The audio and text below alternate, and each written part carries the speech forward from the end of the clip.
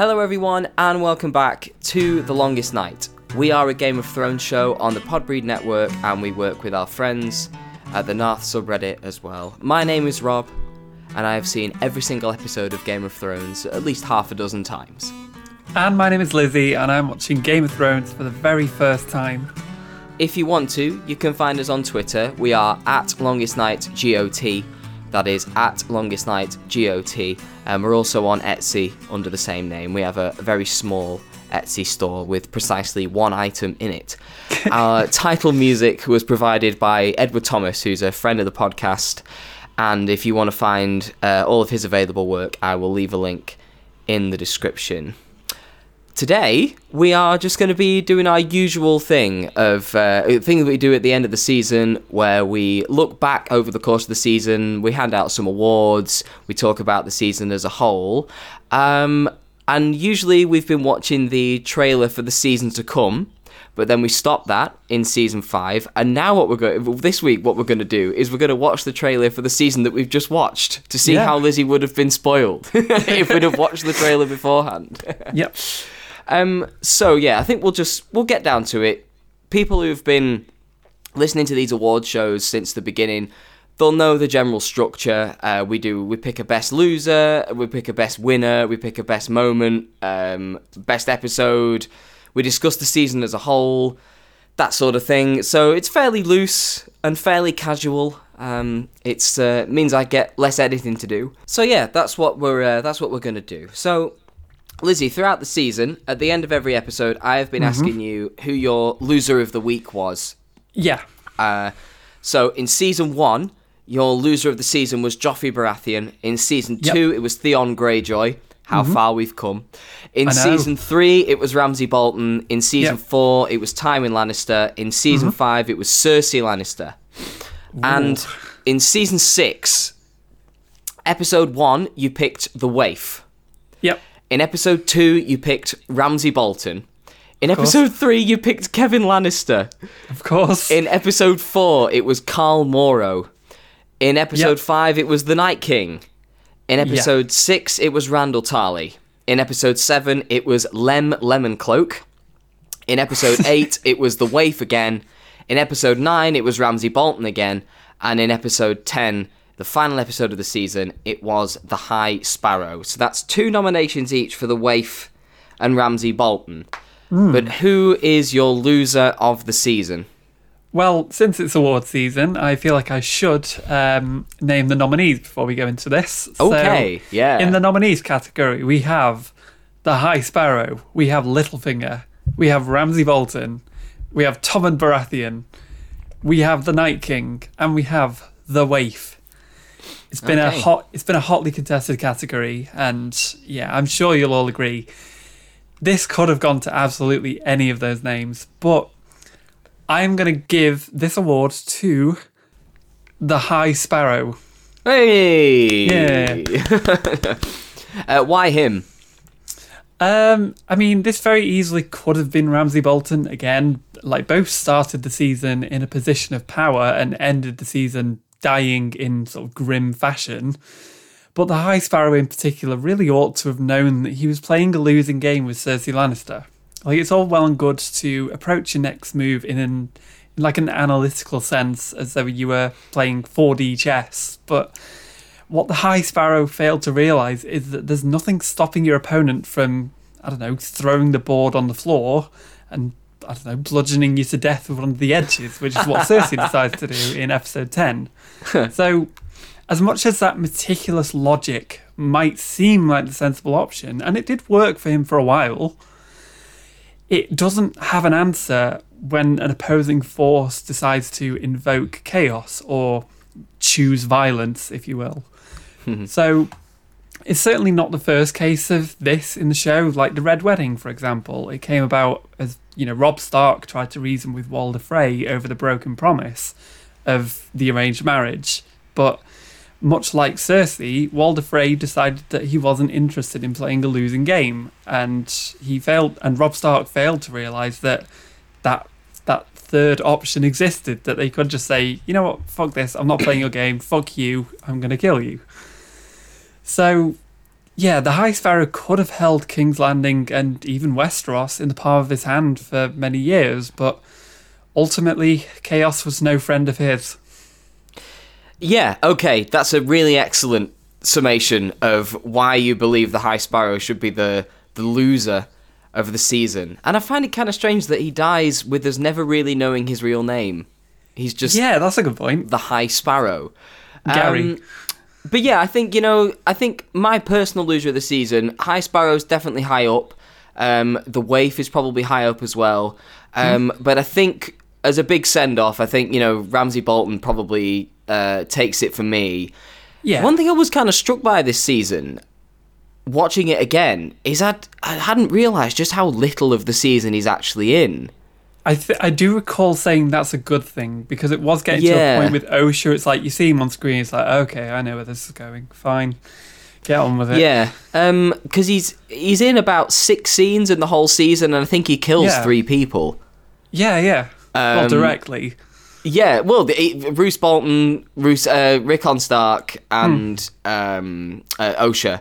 So, yeah, not many scenes, but, like, he's in 3 of the first 4 episodes, and then he's out until Battle of the Bastards. Yeah, which is why I felt like I couldn't really give the award to him. No, because the High Sparrow takes up more screen time.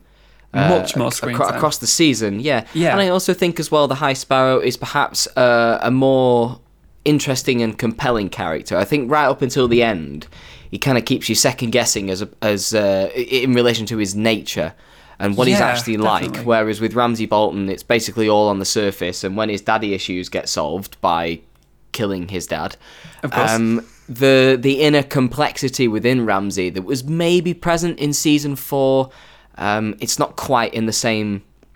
It's not quite as rich as it once was, but he is an effective juggernaut for that part of the story, and he makes for a worthy adversary for Jon and Sansa.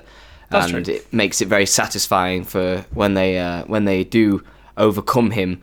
Although, as we discussed on that episode, it's only satisfying up to a point, and then when definitely. Sansa and Jon start mimicking Ramsay's actions, it becomes less satisfying and less cathartic, as we said on that episode. So, moving away from the bad stuff, we're going to move towards the good stuff. So, winner of the season. So your previous wins, your previous winners for winner of the season, we've had Arya Stark for season 1, Tyrion Lannister for season 2, Catelyn Stark for season 3, Arya Stark again in season 4, Jon Snow for season 5, and for this season, so in episode 1 you chose Brienne of Tarth.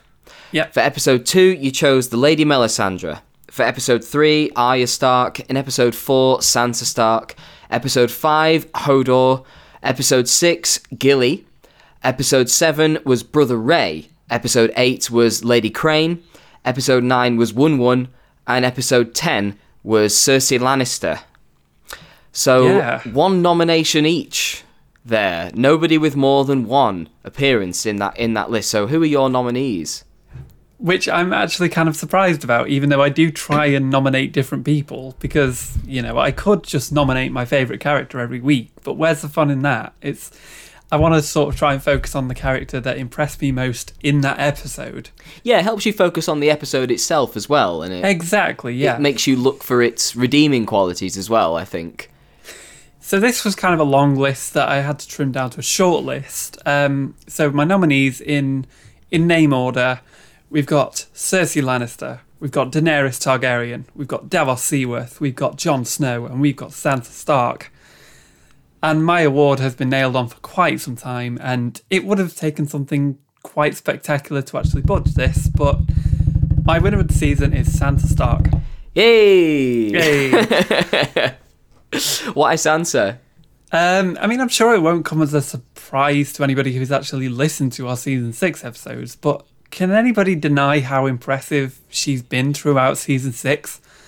No. Her thoroughly bleak experiences in season 5 would have been enough to break most other characters, but Sansa uses those experiences to, strengthen her resolve and determination. And Definitely. You could argue that she's maybe a little too determined at points, especially with regards to, insisting on bolstering Jon's army and eventually having to call in a favour from an actual monster. But there's absolutely no doubt that Jon's army would have lost if not for her foresight.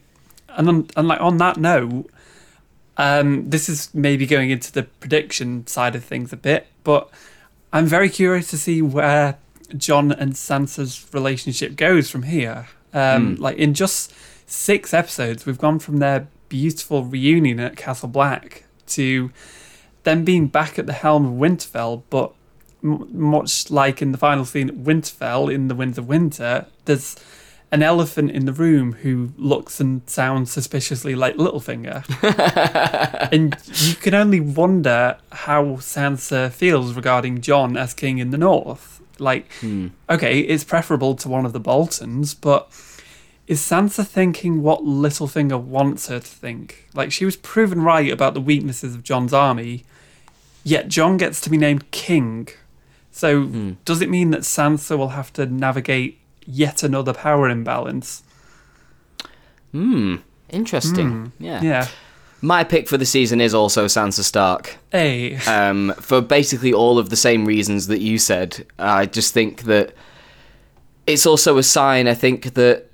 Not that I think they got anything wrong in season 5, but I think that criticisms were levelled at them, I think they kind of got the picture.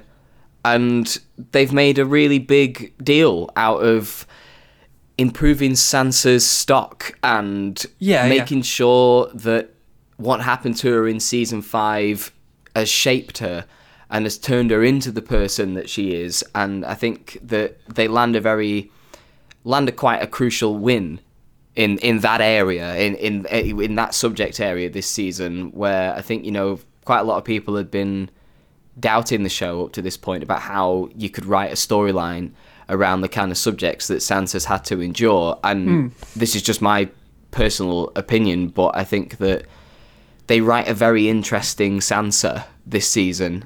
And yeah, I agree. Yeah, she has levels of complexity now that she's, the way that she's grown, like from season 1, where she's saying things like, I want to marry Prince Joffrey and I want to have his babies. And fucking hell.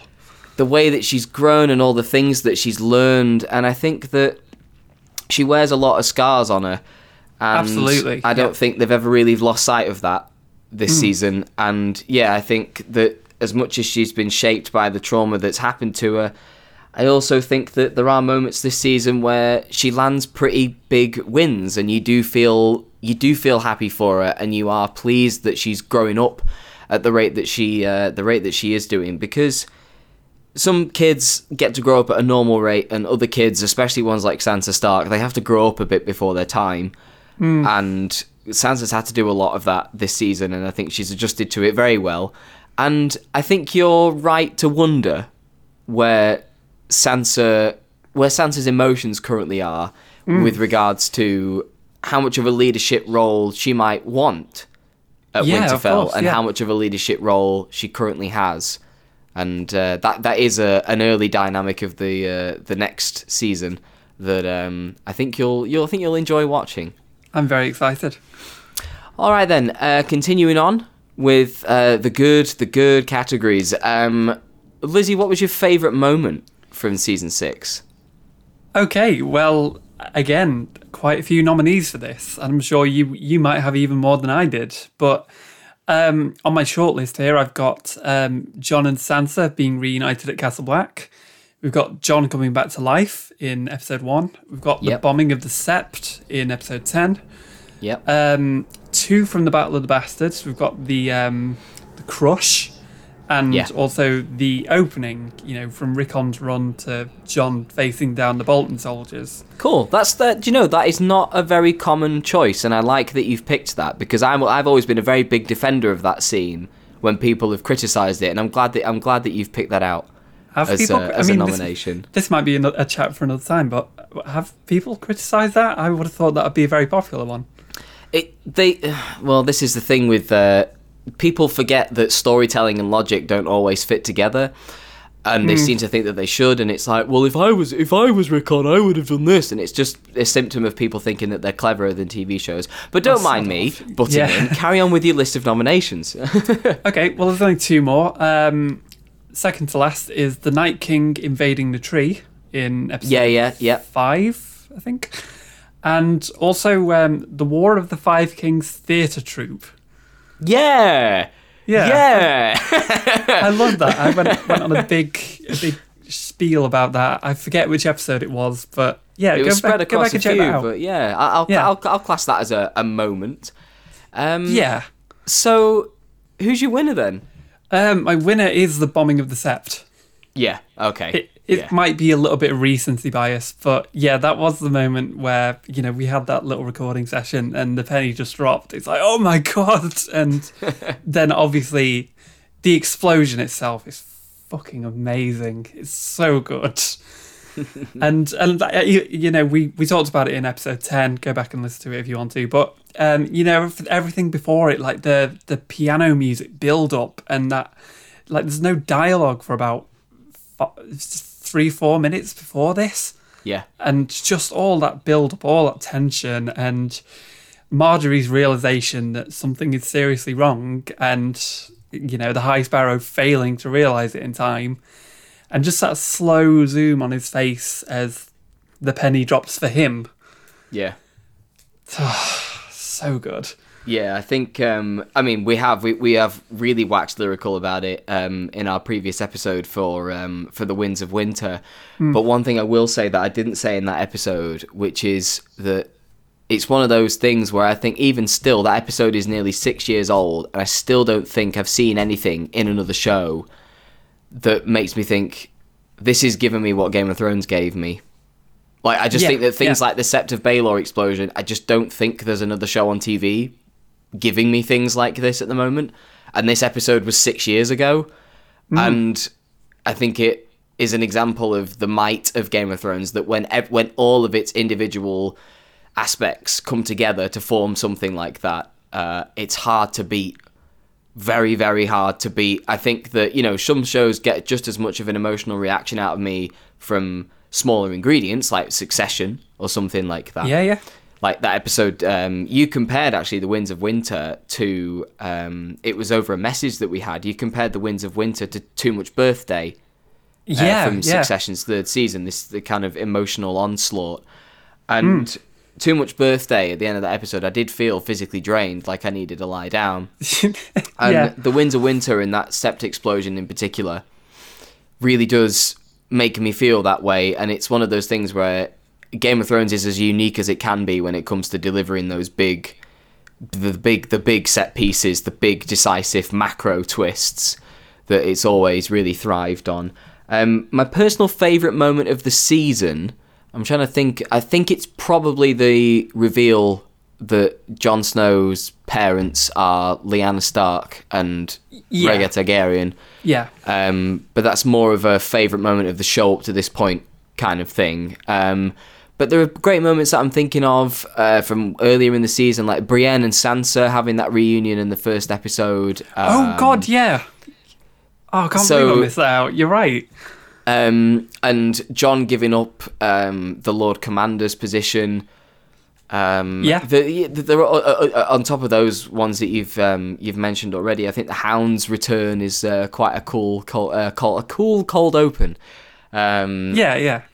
Yeah, so I think season 6 is it's a season full of moments. I think it is the most moments season. I think that there are several moments this season, and I think season 6 is the one where the moments start to get prioritized in quite a big way, and it means that when they pay off, they really, really smack. Yeah. Hold that thought. Okay then. Yes, we will, because we'll talk about the season as a whole in a minute. But okay, so we're gonna rank the episodes now, and I think as we go through the episodes, maybe we'll talk about them individually. We'll talk about with a move to talking about the whole season. So, our least favorite episode of the season probably shouldn't come as a surprise to anyone who listened to our episodes, but it was episode 8, which was No One. It's one of my least favourite episodes of the show. Lizzie, how do you feel about it on reflection? It's one of my least favourites too. It just, like even... Because like when I watched it for the second time, I thought, this isn't good. This is such a step down for the show. But go back and listen to the episode if you've not listened to it already. We had a lot of fun with that one. Yes, we did. It is always fun to laugh at stuff you love. Yeah. Next up is, in 9th place, is the season premiere, which is The Red Woman, which is an episode I like, but it's just a bit of a mixed bag. I think tonally, same with No One. It's when the lighter tone of this season becomes a little bit overbearing, and it does knock off a couple of marks for me. Yeah, and there was also, I think, the stuff with Dawn, where it was like, okay, we're wrapping this up now. Like, okay, well, why are you showing me this? Weak men will never rule Dawn again. Yes, that Jesus. scene. Yep. In 8th place is episode 6, which is Blood of My Blood, which I think speaks to the strength of how much I like this season, that an episode I really like is this low down the list. It's a big jump up from the first 2 episodes, I think, that we've mentioned in this list.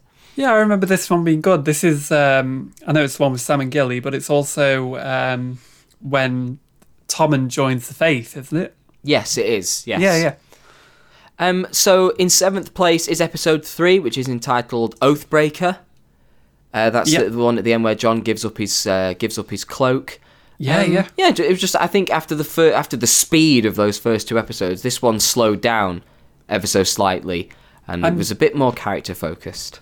I mean, I'm actually surprised that wasn't lower, because I remember having a problem with just how many locations it had to cover. Yes, there were a lot in that episode, yes. In 6th place is episode 7, which is The Broken Man, which is probably most famous for The Hound coming back, which is quite an exhilarating open. It also does end on Arya being stabbed in the stomach by the waif. But my problems with that are more to do with what happens in the next episode rather than within the walls of the Broken Man. And I love how green and pastoral the Broken Man is. A lot of stuff in the countryside and around Riverrun and in the Riverlands, and people building seps in the countryside, and Ian McShane hanging around swearing, those sorts of things. I mean, I do actually have a note on this in my general notes about how I wish we could have stayed here longer, but time isn't on the show's side. No, it is not. So in the top half, in 5th place is episode 4, Book of the Stranger. Again, it speaks to the strength of this season, I think, that its stronger episodes are so strong, in my opinion, that an episode like this is somehow only 5th. I think this is a really exhilarating hour of TV. Yeah, exactly. I agree. In 4th place is the 2nd episode of the season, entitled Home, which of course is famous for Jon Snow's resurrection and Balon Greyjoy being thrown off the bridge by Euron Greyjoy. Roose Bolton is killed. Ramsay Bolton murders a baby. Yeah, he does. Yes. So Game of Thrones. I think that this is the first episode I think I could refer to as maximum Game of Thrones, and there's another one coming very shortly. That definitely could also be referred to as such. But our top 3 on the podium, bronze medal position, is episode 5, The Door, in which Hodor holds the eponymous door. Yes. Fuck, any other season, any other season, this top 3 could have been the best. But in 2nd place is the season finale, The Winds of Winter. It's my favourite episode of the whole show, but wasn't enough to unseat the winner of the season, which I'm sure you all know by now, is the previous episode. But we'll talk about The Winds of Winter a little bit. Obviously, everybody knows this is the one with the Sept explosion, where Daenerys finally comes to Westeros, where Jon's parentage is revealed after a very long wait. What doesn't, as we said in that episode, what doesn't happen in The Winds of Winter? The more I think about The Winds of Winter, the more I like it. I think I maybe had a bit of a quibble at the time. It was like, that complaint about how much ground it has to cover and, the sheer weight of it. But what does happen in it is generally like some of the best the show has to offer. Yeah, I think so. And to be honest, your relationship with the Winds of Winter, depending on how your relationship with Game of Thrones goes over time, I think it will be one that I'm the same. Where I remember when I first watched that and I was like, "Wow, that was amazing." But was it my favorite episode? Was it? Like, I don't know. Like, is it top 10 possibly? And so it was one where like every single time I watched it, and I was like, "Oh, they really did something there. Like they've really pulled something off here." And I think over time, you may feel the same, you may not, but I think, second place, it's a more than respectable position, the silver medal position. But the gold position goes to Battle of the Bastards, and it is yet another episode where we both gave it full marks. Yeah. After Baelor, Blackwater, and Now His Watch is Ended, The Lion and the Rose, and Hardhome, there is always one every single season where we both give it full marks. But yeah, Battle of the Bastards, what an achievement. What an achievement.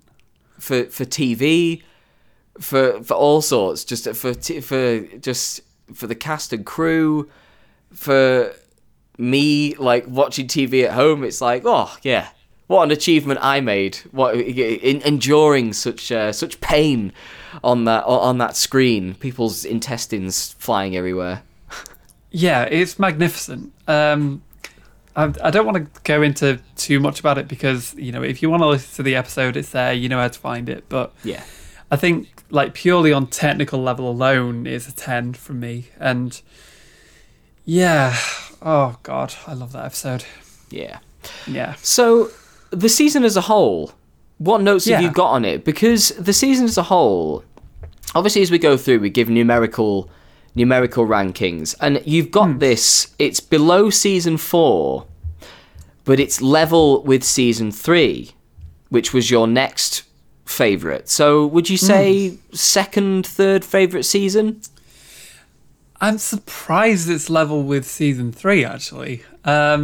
Just thinking about it, I'm sure I did like season 3, but there was a lot I didn't like about season 3. And I think the only thing that really drags season 6 down is that, episode 8 is that it has one real clunker and a couple of episodes that are maybe a little bit bloated, but that's the nature of the show now. It has so much ground to cover. It has all of these boxes to tick, all of these loose ends to tie up, that will inevitably happen. But yeah, I can't, like, other than maybe season 4, I can't think of another season that has 3 absolutely stellar episodes at the top.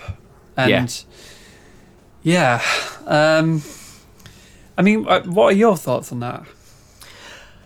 Well, I think that season 6 at the time, and I think it still is, a lot of the general fan consensus of like the show is that everybody sort of says that like seasons 1 to 4 are perfect. Season 5 is when the gaps really start showing, and then people say, "Oh, there are problems with season 6, but like it's better than season 5." Up to this point, and I won't tell you what they say about the seasons afterwards because I don't want to affect your thinking. But no, I kind of disagree because it comes. I think a lot of people analyze the show from the perspective that the first 4 seasons are flawless when they're not. It's just that the flaws that the show has now are different, and maybe they're more obvious, but I don't think they're as inherent. No, which is a strange way of putting it. But like the show this season, I think that season 6 is the most streamlined and the most exciting as a consequence. There are points in season 5 where it feels slightly baggy, like there's too much going on, and that whatever is going on, there's particularly in the middle of the season of season 5, where it just feels like we're going to lots and lots of different points on the map, but we're not really around the center of the story. It doesn't feel like we're in a particularly focused spot, especially episodes like Kill the Boy and Unbound, Unbent, Unbroken, which are both episodes I really like, but a lot of the main characters are kind of out of the way or doing something else, and it does feel like there's a lack of forward momentum in the middle of season 5, whereas with season 6 I think there's so much forward momentum that it kind of does the, when cartoon characters start to run and their legs go whip, whip, whip, Yeah. whip, whip, like that, and it just feels like season 6 is constantly like with the whirly legs, and it doesn't move forward at a pace where it's like, whoa, too much, but it does move forward at a decent clip, I think, and it means that earlier parts of the season feel exciting because there's lots going on, and then the middle point of the season, it's just after that, it kind of, it doesn't really slow down. It only ever slows down for an episode or two at a time. I'm thinking the slowest, quote unquote, episodes of the season are like Oathbreaker and Blood of My Blood and The Broken Man, and whereas all the other ones are sort of like bah, bah, bah, bah, for better or worse, like, with something like No One, where I think they try to wrap up too much and the tone is awkward. But this, for me, maybe it's because I'm looking back with rose-tinted specs a little bit, because this was the first season I ever watched live every single week, but this was so exciting. Yeah, watching this week by week was so exciting because everybody still had really good faith in the show, and they had a lot of goodwill for the show, and so discussing it on the internet and reading articles about it and stuff like that, it was still lots of enthusiasm and happiness and joy and people willing to be allowing themselves to be exhilarated by the show. There are always going to be a few naysayers and a few influential naysayers whose, I just think, I would say incorrect opinions about the show have kind of stuck. But I think that this is much better than season 5. I like season 5 more than most people, but I think it's a big improvement on season 5. I think the show, with Benioff and Weiss kind of going their own way with it, it means that this is their version of the show more than any other season, and this is the kind of show I think that they would have made from the beginning if they'd have been writing it from the start, and that if they'd have been more confident in their craft in the first season, then I think this is more the tone, the speed. I think that's more what it would have resembled. I prefer it to season 2, and I prefer it to season 3, and I prefer it to season 5, but I think 4 and 1 my solid picks for my 2 favourite seasons so far, but season 6 is probably joint with season 1, maybe just below it, but it's still very, very high. I enjoy it a lot. So are you saying that this is like maybe your second favourite season then? I would say this is my second favourite season, yeah. Yeah, cool. Yeah, I think it starts to deliver on, fan service is not the word, but it feels more fan friendly this season. I don't know if you want to talk about that actually. Yeah, I did have a slight thought about that. You know how you were saying about people sort of turning on the show at this point a little bit, and I wonder if the leaner tone, the more direct approach, is part of the it's the rise in popularity, but it's also like commercialization and commodification to an extent. Yeah.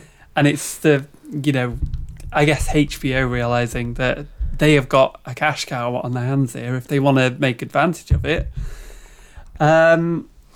But yeah, what it does mean is that this season of the show feels so different to the rest of the show up to this point, in that it's so much, like you say, it's so much more direct. It's so much leaner. It's a little lighter as well. Yeah, exactly. And there's they have to do away with these slow burn storylines just because they don't have the time to do that. And what that means is that we have a number of long-standing story arcs ending quite abruptly, and new arcs resolving much more quickly than they might have done before. Yeah, think of Sandor definitely. and Rey, which ends in the span of one episode, when if that was in season 2 or 3, that might have gone 3 or 4 episodes. I agree. Yeah, I definitely agree. I often like to imagine how the season would have gone if it was done earlier.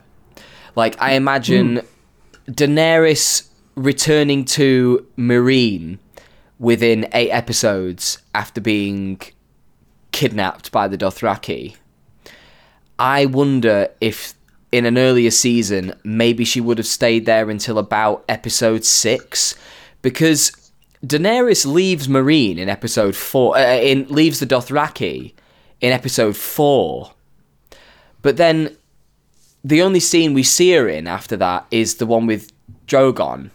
Yeah. And then we don't see her again until she returns in No One. And it's like that not much has actually happened in that 3 or 4 episode gap. No.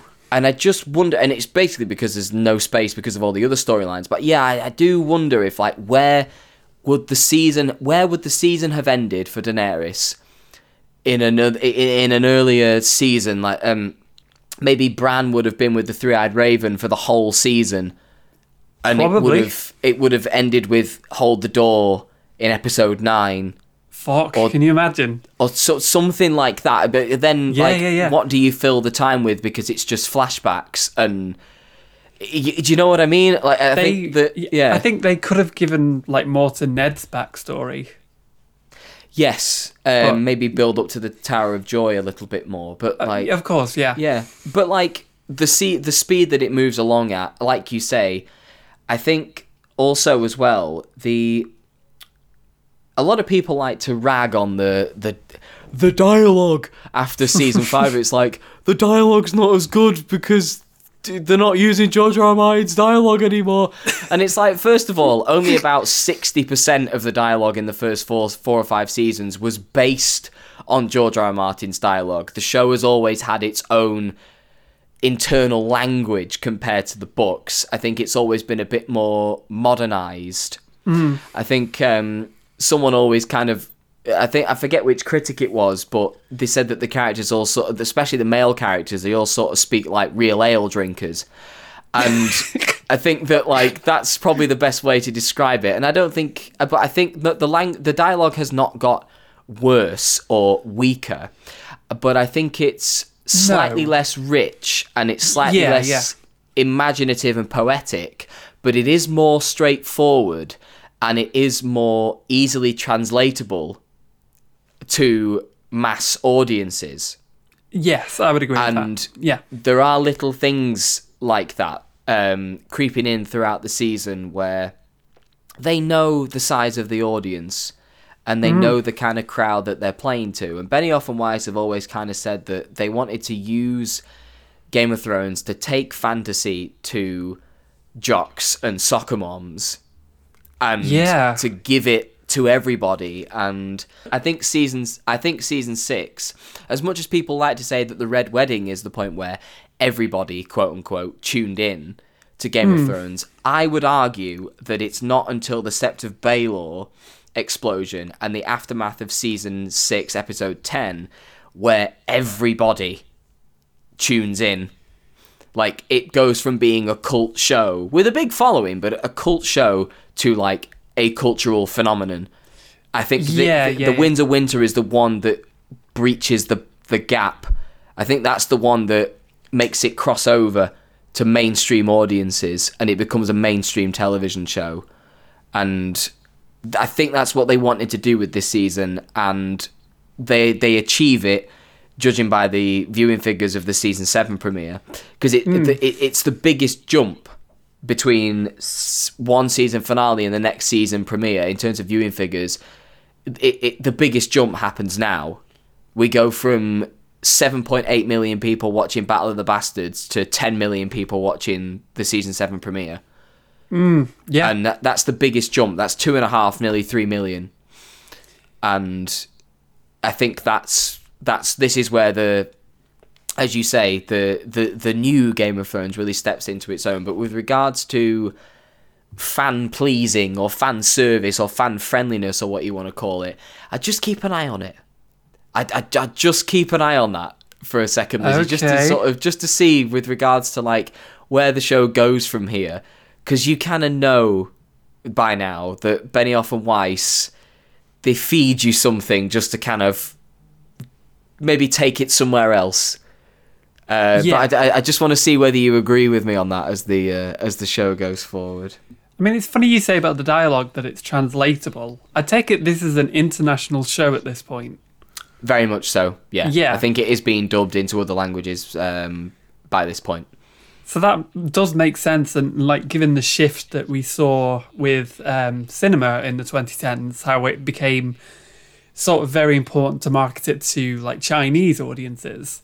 Yeah. It does make sense that you'd have that parallel. I also think this is around the time as well where HBO's ownership changes. Oh yeah, that's right. Yeah. And Casey Bloys steps aside. Yeah. But anyway, so I think that's our discussion of season 6 over. Mm-hmm. And so now we're going to watch the trailer to see what you would have had spoiled had we watched it all those weeks ago. So if anybody wants to tune this up and watch along with us, it's the one that's on the Game of Thrones official YouTube channel. The real war is between the living and the dead. It's that one with 24 million views, as opposed to the Red Band trailer. The Red Band trailer is cool, and I'll leave a link to in the description to that trailer as well. But this is the one that we're gonna go for, because this was the main one, the first one that was released. So, Lizzie, are you ready to press play? Yes, I am. Okay. 3, 2, 1, go. Remember this? No idea. When John was dead. Oh yeah, I remember that. But I was wrong. God, that feels like a lifetime ago. You would spill blood in this holy place. The gods won't mind. They spill more blood than the rest of us combined. Who are you? No one. Okay. The girl has been given a second chance. There will not be a third. It's all I think about. What was taken from me. I know what happens. There's no hiding from this. We have to fight. Shot a Battle of the Bastards there. Yeah. Well, not the first one. Only where you belong. Yeah. Show them what Lannisters are. What we do to our enemies. The real war is between the living and the dead. And make no mistake, the dead are coming. So you would have had the door spoiled. Yeah. More Battle of the Bastards. Yep. More Battle of the Bastards. Dragons do not do well in captivity. How do you know this? That's what I do. I drink, and I know things. Zinger right before the end there. Interesting. I was more. Yeah, they do a little fake out with this bit. Did you think, oh my god, Tyrion? But, like, that doesn't actually happen. They add the fire into the trailer, even though it doesn't happen in the show. Yeah, so you would have had all of that spoiled. I mean, it's an exciting trailer. It's a cool trailer. But It is. yeah, I mean, I bet you're glad that you didn't watch it before the season, because you'd have been like, okay, so the Boltons are going to be in a battle against who? I wonder who, and it would have got you thinking in the same way that it got us all thinking. Well, actually, the way they portray that, it makes it look like, I don't know, Davos is going to go to war with the Night King. It's really... because obviously they have to get around the whole Jon being dead thing. Yeah. Conveniently not in the trailer, except as a dead body. Well done. Well, yeah, they're not going to say, oh, yeah, by the way, he's back. Tune in on Wednesday or whatever it is. But yeah, I mean, when we used to watch these trailers, I did come away with, like, even though I know I've seen all of these episodes, seeing all of those scenes in isolation, as much as there's obviously, like, the Battle of the Bastards scenes, like, I know where they're from, but Yeah. when you just have them spliced together without any real context, it's difficult to really make heads or tails of it until you see the scenes, like, okay, that's where that's from. But then you go into those episodes thinking, I wonder when they're going to show this bit with the, the arrows or whatever, and you're just waiting for that one scene, and it kind of ruins it. But that's just my opinion. All right then. So closing the curtain on season 6. And we're moving ahead to the final 13 episodes of the show. Oh my God. The 7-episode long season 7 and the 6-episode long season 8. Lizzie, you don't have to answer this, but Go on. there are 3 kind of strands of the story now, and the okay. lead strands are the leaders of those strands are Cersei, Daenerys, and Jon. Yeah. And so Daenerys is coming to Westeros, where Cersei is queen and Jon is king in the north. How very broad strokes, as broad as you can give me, where do you think the Winterfell stuff will go next season? I've kind of talked about it already. I think it's going to be a bit of a power struggle between like a power triangle almost between Sansa, Jon, and Littlefinger. Okay. And King's Landing. King's Landing, I think, is... I don't really know beyond... I think Cersei's going to become quite isolated, but also just as chaotic as she always has been. Okay.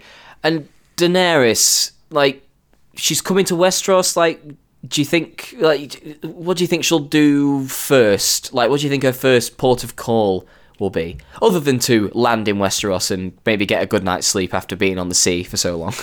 Well, the big question is where she lands in Westeros. I wonder if... Because I don't know, is there any chance that she might land and meet some of the other Greyjoys who are hoping to court her? Okay. I don't know, yeah. All right then. And Lizzie, of course, my colour for next season that I always think of when I is kind of like a frosty sky blue. Oh, very nice. A frosty sky blue. Yeah. And you'll see that reflected in our new logo for next season all over our social media and podcast feeds. Perfect. Thank you for listening to our Season 6 coverage. We know it was a bit truncated, what with Christmas and with bonus episodes and a couple of breaks, but thank you very much for sticking it out. We aim to make sure that Season 7 is regularly scheduled. But we know you'll be understanding if it's not. So we'll see you all very soon for the Season 7 premiere. Goodbye. See ya.